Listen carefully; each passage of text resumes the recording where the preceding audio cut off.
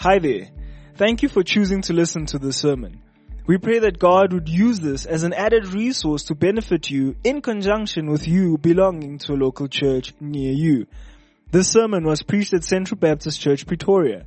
130 years of believers loving God, caring for one another, and impacting the world. A couple of things went wrong before we started worship. Some of them affected Peter, some of them affected me. Turns out the printer has moved and I can't find the printer cable, which means I do not have notes. And so for the first time ever, I am going to attempt to preach off a laptop. I hope that the screensaver doesn't fox me.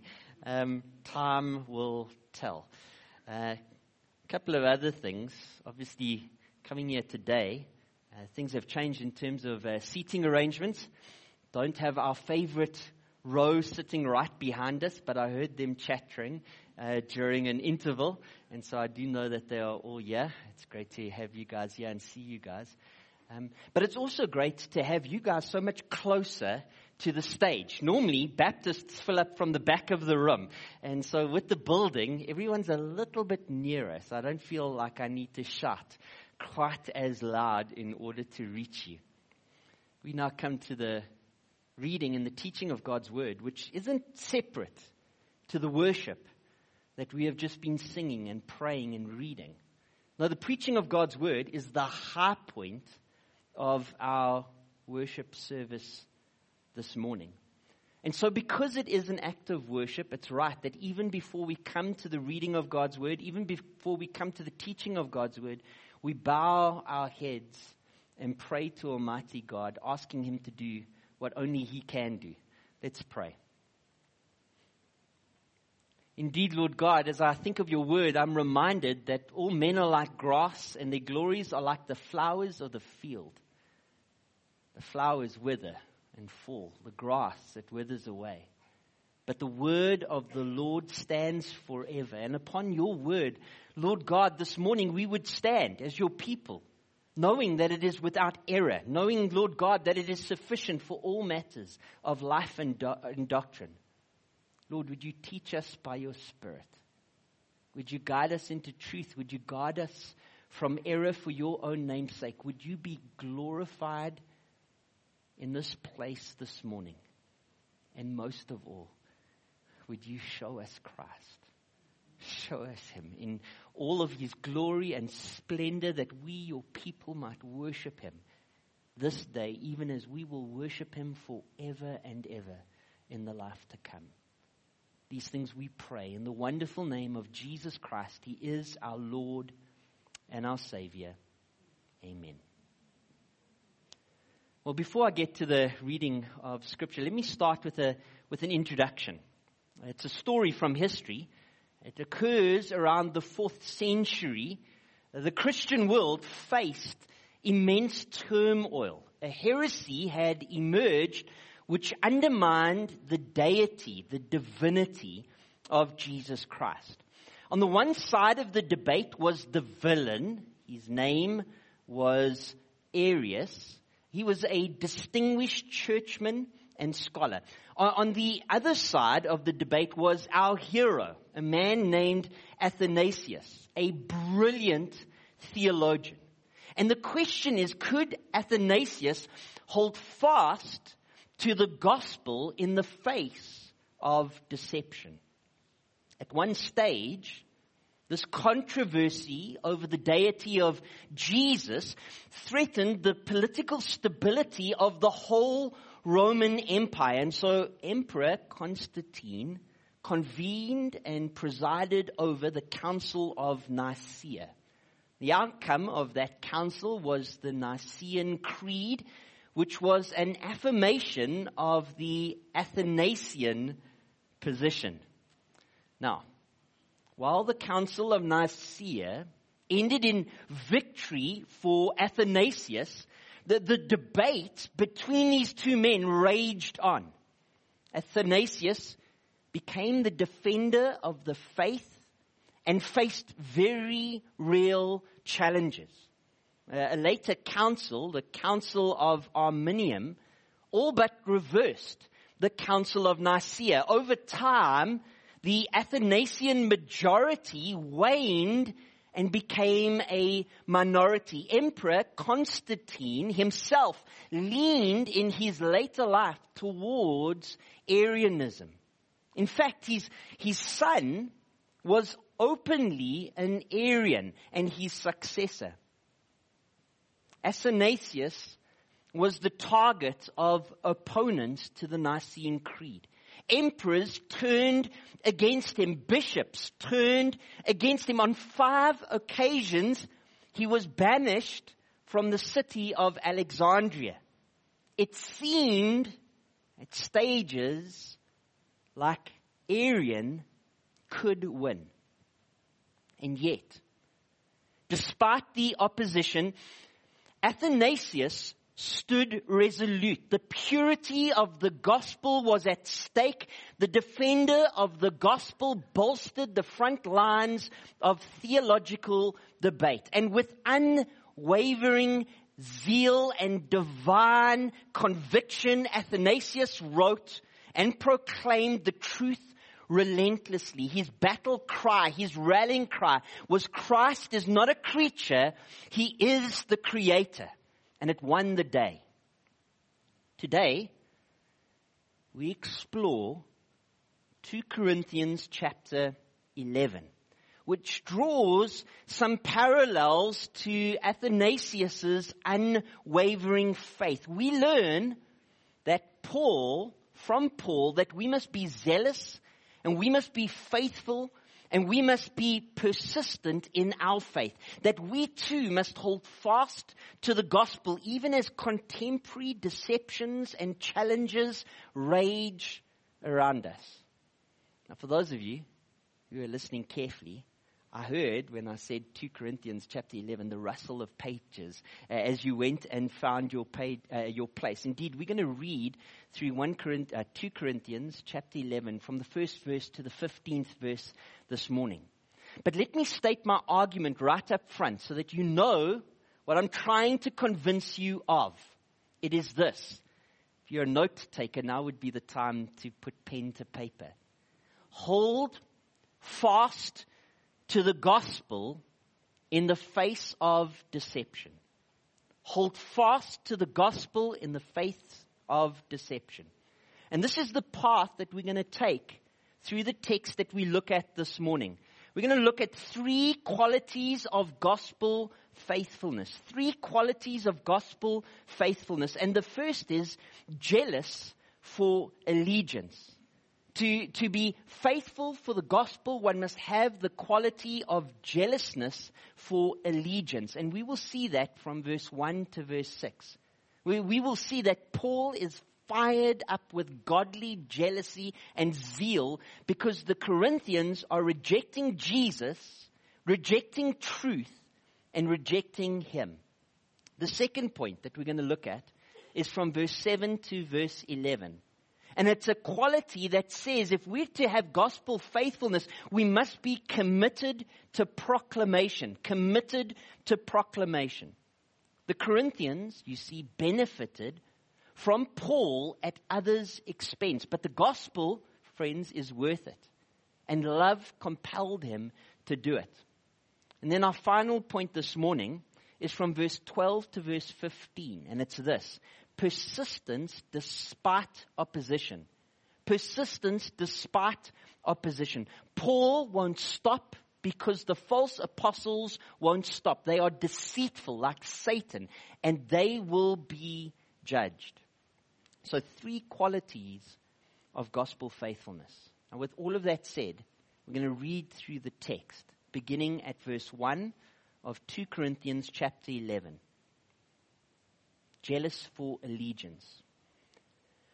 I wish you would bear with me in a little foolishness. But indeed do bear with me, for I feel a divine jealousy for you. For I betrothed you to one husband to present you as a pure virgin to Christ.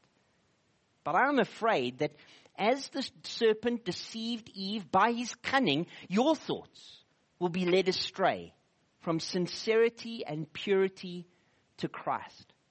For if someone comes and proclaims another Jesus than the one we proclaimed, or if you receive a different spirit than the one you received, or you accept a different gospel from the one you accepted, you put up with it readily enough.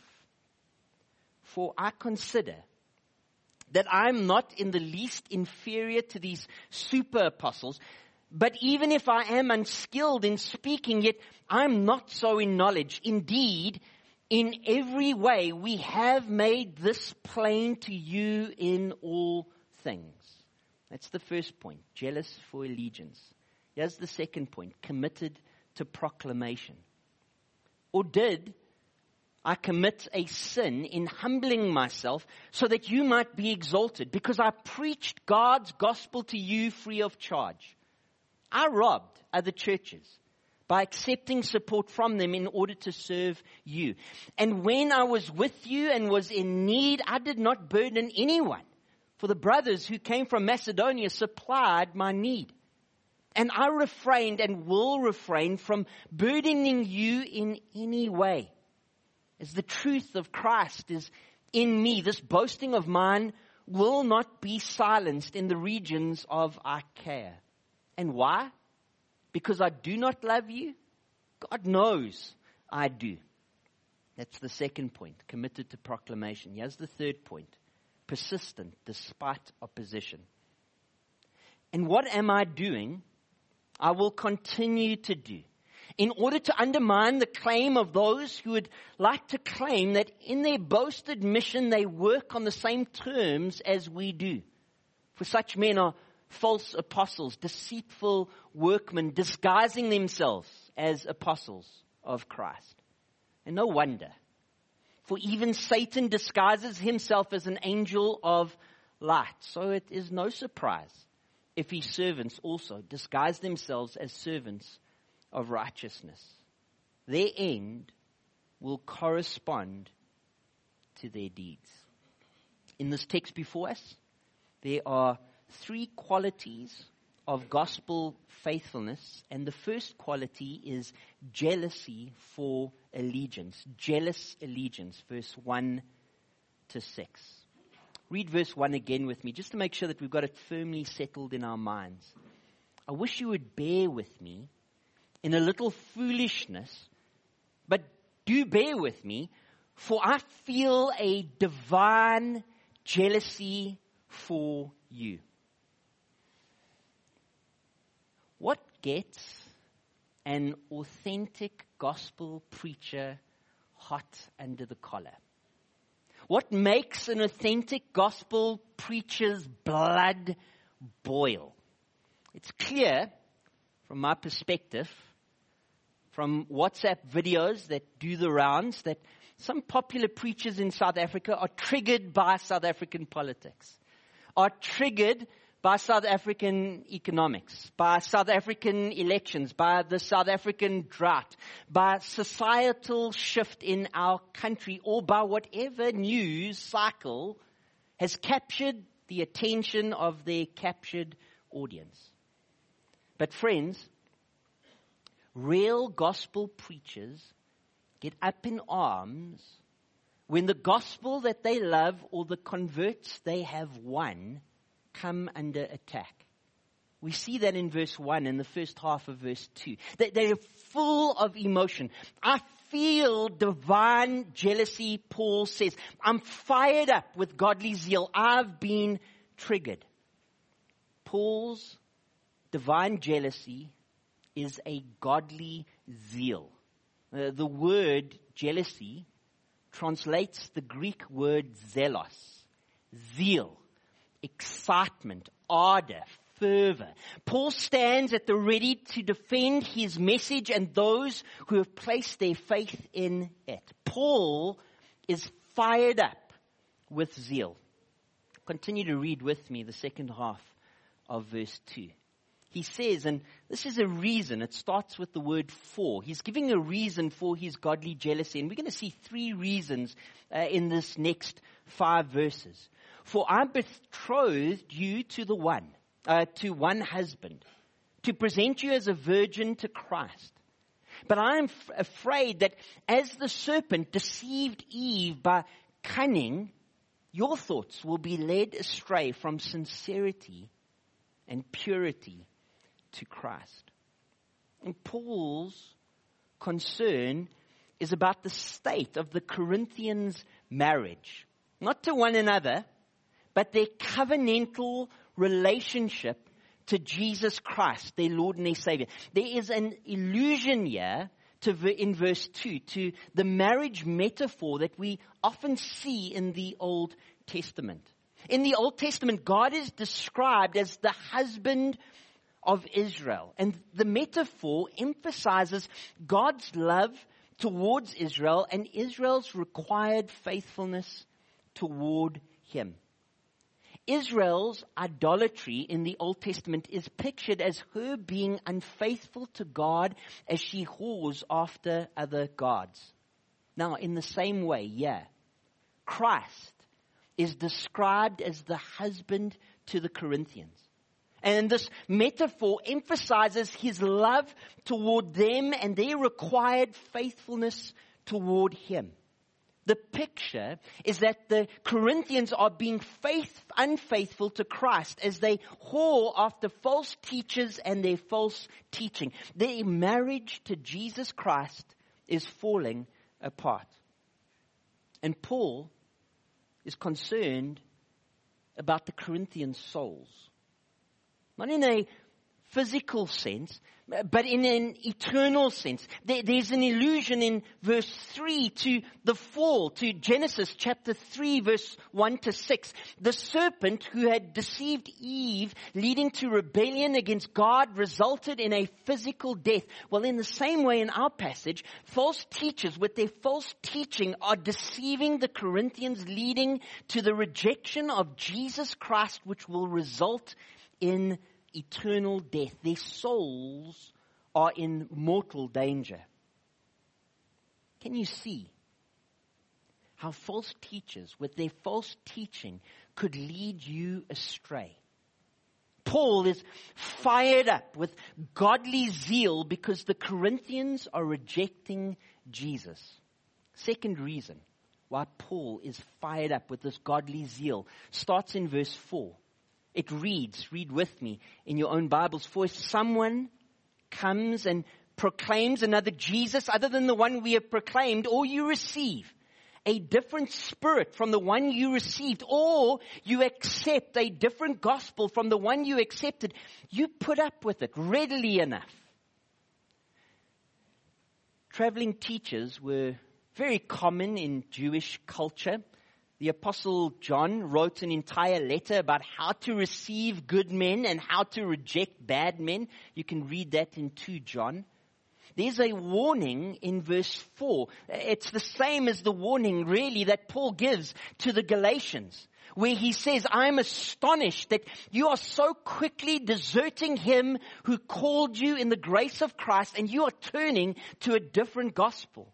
Not that there is another one, but there are some who are troubling you and want to distort the gospel of Christ. A different Jesus, a different spirit, a different gospel is no Jesus at all, is no spirit at all, is no gospel at all. Don't reject, shift your allegiance. Don't reject Scripture for tradition. Don't reject faith for works. Don't reject grace for law. Don't reject Jesus for anyone else. Don't reject God's glory for your own. Paul is fired up with godly zeal because the Corinthians are rejecting truth in verse 4. Verse 5 and verse 6. Read along with me. For, again, a reason, I consider that I'm not in the least inferior to these super apostles, but even if I am unskilled in speaking, yet I'm not so in knowledge. Indeed, in every way we have made this plain to you in all things. First, a note on the word apostle. Apostle means simply sent out one. In the New Testament, we see the word used in two different ways. First, apostle refers to the 12. We're very familiar with them. The 12 held a unique position in church history. They witnessed with their own eyes the resurrected Christ. They were chosen by His Holy Spirit, and signs and wonders authenticated their ministry. Together with Paul, they laid the foundation of the church. There are no apostles like this today. Now, the second way that the word apostle is used in the New Testament is a reference to general messengers of Christ. And they named all over the New Testament scriptures. Barnabas is called an apostle. Andronicus is called an apostle. Junius is called an apostle. Titus is called an apostle. Epaphroditus is called an apostle. These were like modern day missionaries. Yeah, the apostle in chapter 11 of 2 Corinthians, the word apostle is used in this second general messenger sense. In verse 5, Paul is sarcastically describing as a plain apostle himself compared to these super apostles who had presented themselves, and we learnt about last week in 2 Corinthians chapter 10. Super apostles come with a super gospel. Maybe it's the gospel plus a little bit of self-effort. Maybe it's the gospel less a little bit of Christ and more a little bit of me. Maybe it sounded great on the ear, but its fruit would be death. In verse 6, Paul says this plain apostle himself came with a plain gospel. Friends, have you observed the false teachers of our day adding to the gospel? Paul's message is don't allow false teachers to lead you into false teaching, but remain faithful to the gospel and to the gospel preacher you have heard it from. Paul is fired up because the Corinthians are rejecting him. Verse 5 and 6. Now in this text, there are three qualities of gospel faithfulness. The first is jealous for allegiance. Verse 1 to 6. Now the second is committed to proclamation. Verse 7 to 11. Read verse 7 together with me. Or did I commit a sin in humbling myself so that you might be exalted? Because I preached God's gospel for you free of charge. I robbed other churches by accepting support from them in order to serve you. And when I was with you and was in need, I did not burden anyone, for the brothers who came from Macedonia supplied my need.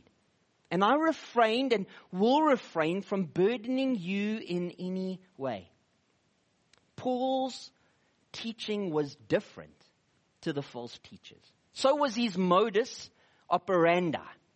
The New Testament talks a lot about false teachers. It calls them hirelings. It says that they are in it for gain, that they are greedy lovers of money, but not Paul. He raised his support from other churches, and when necessary, he worked with his own hands to provide for his own needs.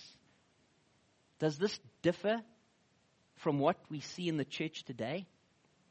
On any given Sunday in synagogues of Satan all over Pretoria, so-called apostles in silk suits with shiny shoes fleece the sheep they're supposed to shepherd. Every time a snake oil salesman says sow and reap, or calls for a seed of faith or a divine exchange, they out themselves as hidden reefs at your love feasts, as they feast on you without fear. Shepherds feeding themselves, waterless clouds swept along by winds, fruitless trees in late autumn twice dead uprooted, wild waves of the sea casting up foam of their own shame, wandering stars of whom the gloom of utter darkness has been reserved forever. Paul's proclamation to the Corinthians came at others' expense. Verse 7 to 9. Read verse 10 together with me. As the truth of Christ is in me, this boasting of mine will not be silenced in the regions of Achaia. Earlier on, I asked the question, what gets an authentic gospel preacher hot under the collar? Now I'm asking the question, what inspires an authentic gospel preacher? What excites an authentic gospel preacher? And the answer is kingdom advancement, kingdom gain. The Lord had said that Paul was his chosen instrument to carry his name before the Gentiles and kings and the children of Israel. Carrying the name of Christ to the Gentiles was Paul's overwhelming concern.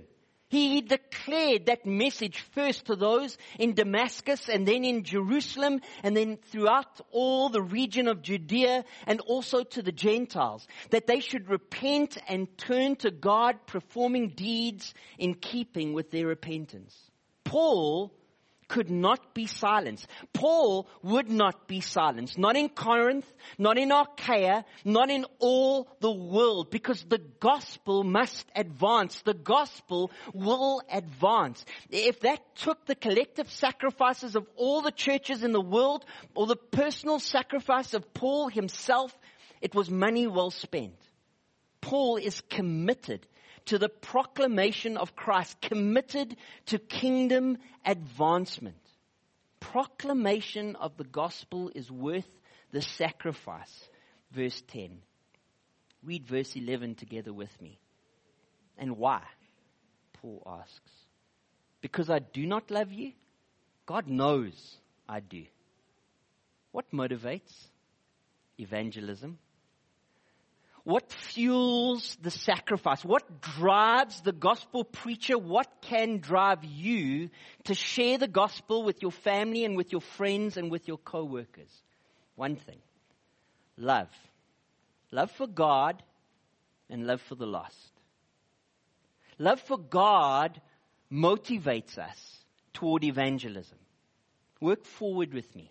We know from Scripture in 1 John chapter 4 that God is love. And we know that Jesus said, you shall love the Lord your God with all your heart, with all your soul, and with all your mind. This is the first and great commandment. Matthew chapter 22. And Jesus said, if you love me, you will keep my commandments. John chapter 14. Jesus then commanded his disciples to go therefore and make disciples of all nations, Matthew chapter 28. And that repentance for the forgiveness of sins would be proclaimed in his name to all nations, beginning from Jerusalem, Luke chapter 24. Now work backwards through those verses. Evangelism is a commandment. Evangelism is a commandment which we obey. Evangelism is a commandment which we obey because we love God. Evangelism is a commandment which we obey because we love God who is love. Love for God motivates evangelism. Love for the lost motivates evangelism. Mike Riccardi writes the motivation of evangelism. Now, after saying that love for God is the foremost commandment, Jesus proceeded, and a second is like it. You shall love your neighbor as you love yourself. Friends, true believers are characterized by sacrificial love.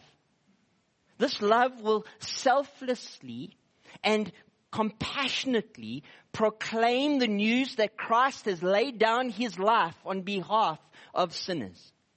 Speaking of the command to love your neighbor as yourself, Pastor Mark Deaver offers a helpful explanation.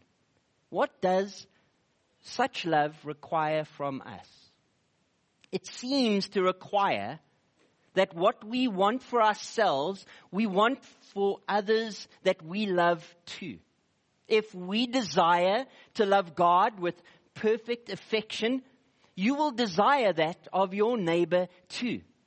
but you are not loving your neighbor as yourself, if you are not trying to persuade him toward the greatest and best aspect of your own life, your reconciled relationship with God.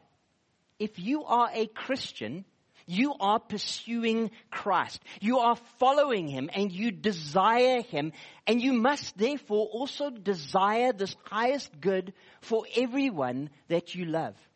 It is love that requires us to pursue the best for those we love.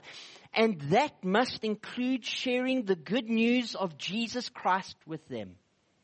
Love gives what is best. And Christ is what is best for everyone. Friend, are you concerned about your own personal lack of commitment to evangelistic zeal? The answer isn't to whip yourself into action. The answer is Jesus. Love him more, and you will be compelled to share the gospel with your family and with your friends and with your co-workers that you love too. Love compelled Paul to proclaim the gospel. Verse 11. Now in this text, there are three qualities of gospel faithfulness. And the first is jealous for allegiance. That was verse 1 to 6. The second is committed to proclamation, verse 7 to 11.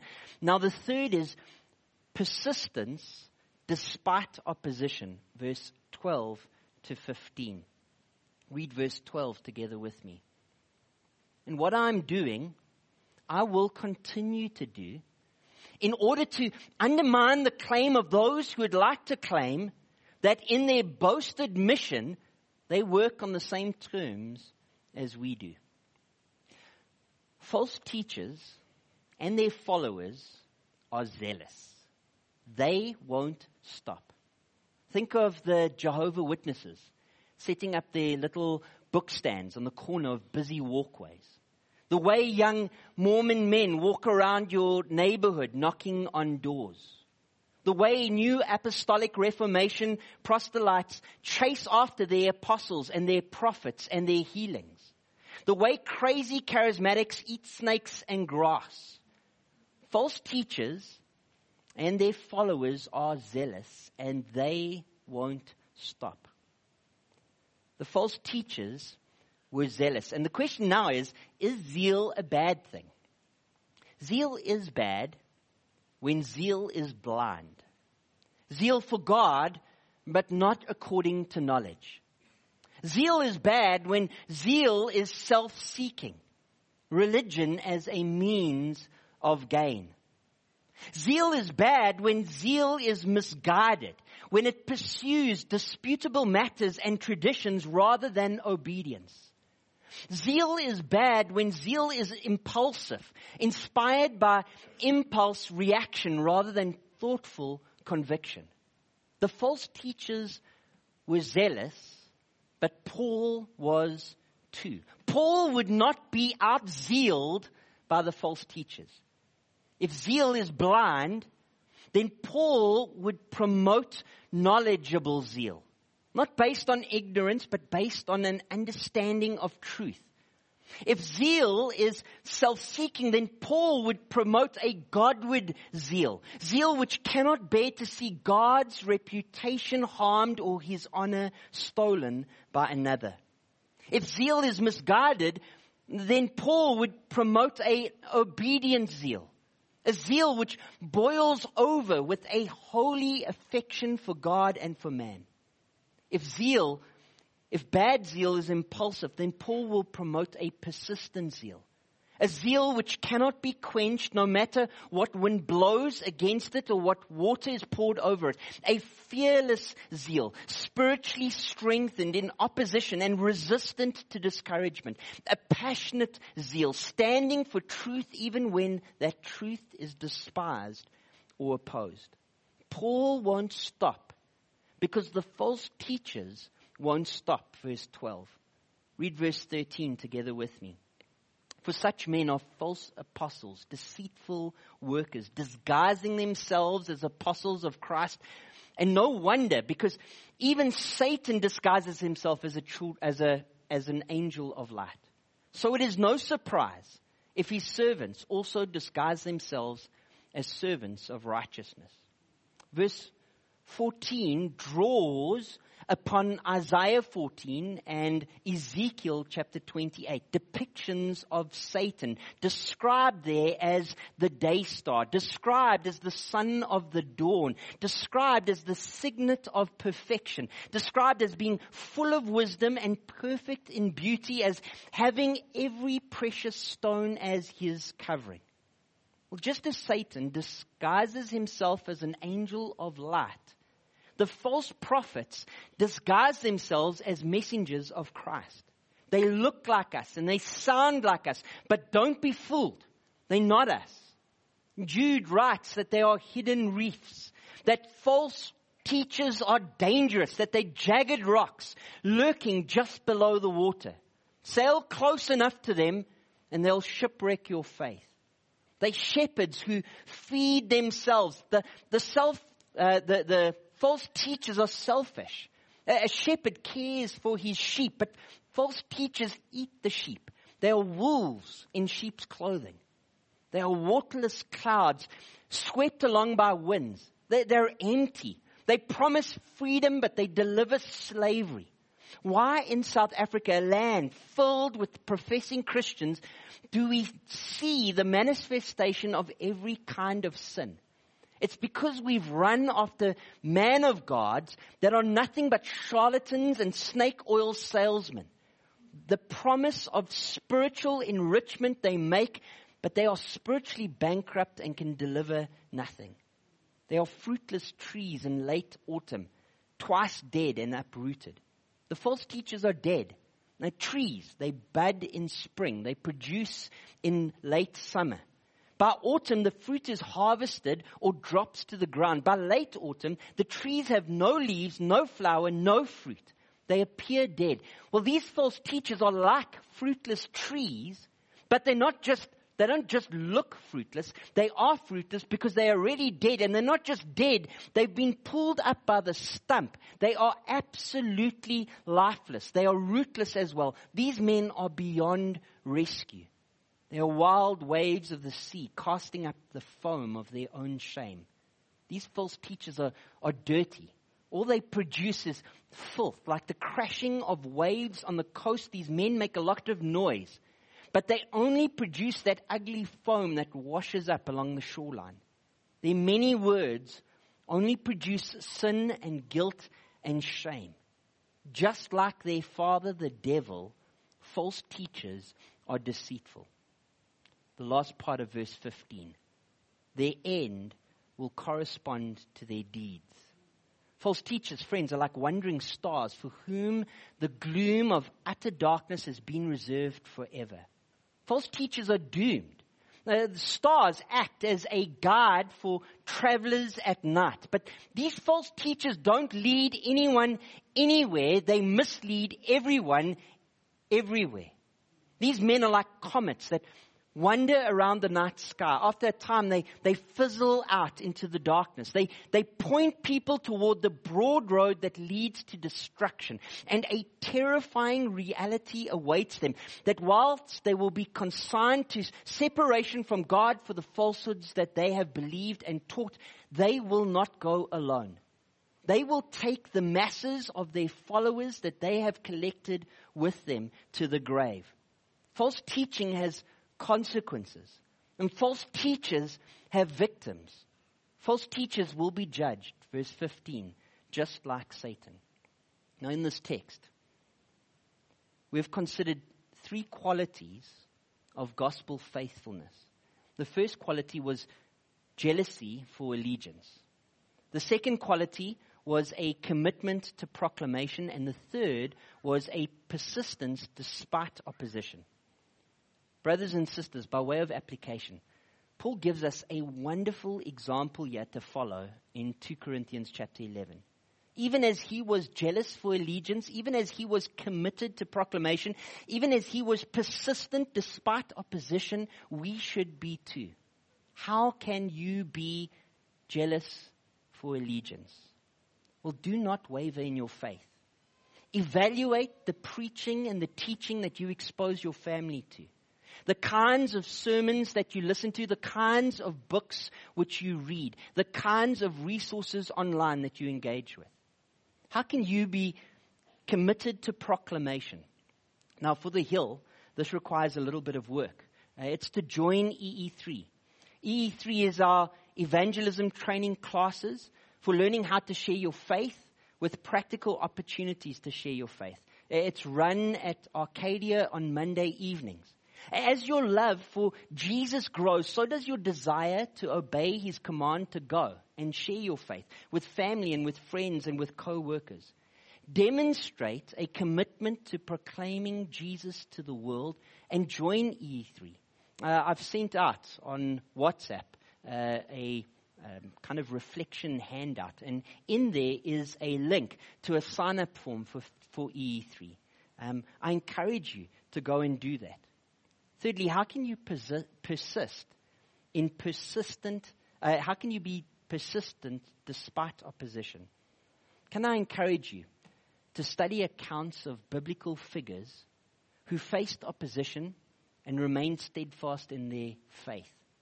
And accounts from church history, like the story of Athanasius, the story of Martin Luther and others. One way to do that is to read short biographies. And on the same note, which I sent out to the WhatsApp group this morning, I've included a link to a series of short biographies written by John Piper. And again, I'd encourage you to read them as you hear how other people have stood firm and holded fast to the gospel despite opposition. Application to unbelievers in the room. Friends, the plain gospel message is that Christ died for your sins and that he rose again in victory from the grave. You must believe in him for salvation. In 2 Corinthians chapter 11, verse 1 to 6, Paul exhorted the Corinthians to remain faithful to the gospel. This rests on an understanding of the gospel. Elsewhere, Paul writes and explains what the gospel is. He says, I would remind you, brothers, of the gospel I preached to you, which you received, in which you stand, and by which you are being saved. If you hold fast to the word I preached to you, unless you believed in vain. The gospel is the foundation of salvation, provided you hold fast to it. And then he goes on to write, for I delivered to you as of first importance what I also received, that Christ died for our sins in accordance with the scriptures, and that he was buried, and that he was raised on the third day in accordance with the scriptures. The core elements of the gospel are plain. Jesus died for your sins, and Jesus rose in victory over the grave. Friend, the call on your life, the command to you is to repent this day and believe that you might be spared from the wrath that is to come. The plain gospel message is that Christ died for your sins and that he rose in victory from the grave. You must believe in him for salvation. In conclusion, today, in this very church, we stand on the shoulders of giants. Giants like Paul and giants like Athanasius. His resolute defense of the Nicene Creed and the divinity of Christ ensured that the gospel message remained pure and unadulterated in his time. Athanasius' legacy reminds us that in the face of deception, we must hold fast to the core truths of the faith. As we navigate this world filled with deceptions and distractions, let us, like Athanasius, be zealous for allegiance to Christ, committed to the proclamation of the true gospel, be persistent despite oppositions. And just like Athanasius' unwavering faith shaped the course of Christian history, so too can our fidelity to the gospel impact our generation for the glory of God into the ages to come. Hold fast to the gospel in the face of deception. Amen. Let's close in a word of prayer.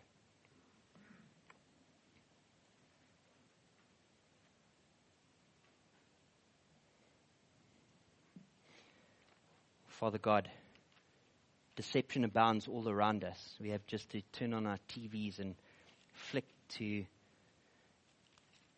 religion channels, and we see all manner of falsehood being proclaimed in the name of Christ. We've but to walk into bookstores all over our city, and on the shelves, professing to be Christian literature is all manner of heresy.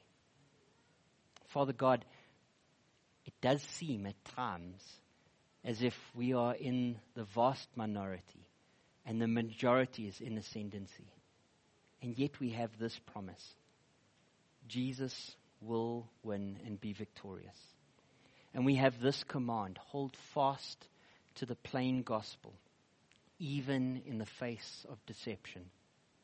Lord God, by your Spirit within us, would you enable us to do so, that you would be glorified in our lives and in our testimonies, both in this life and in the life to come. This we pray in the wonderful name of Jesus Christ. He is our Lord and our Savior. Amen. Thank you for listening to this sermon. Find out more about Central Baptist Church at www.central.org.za.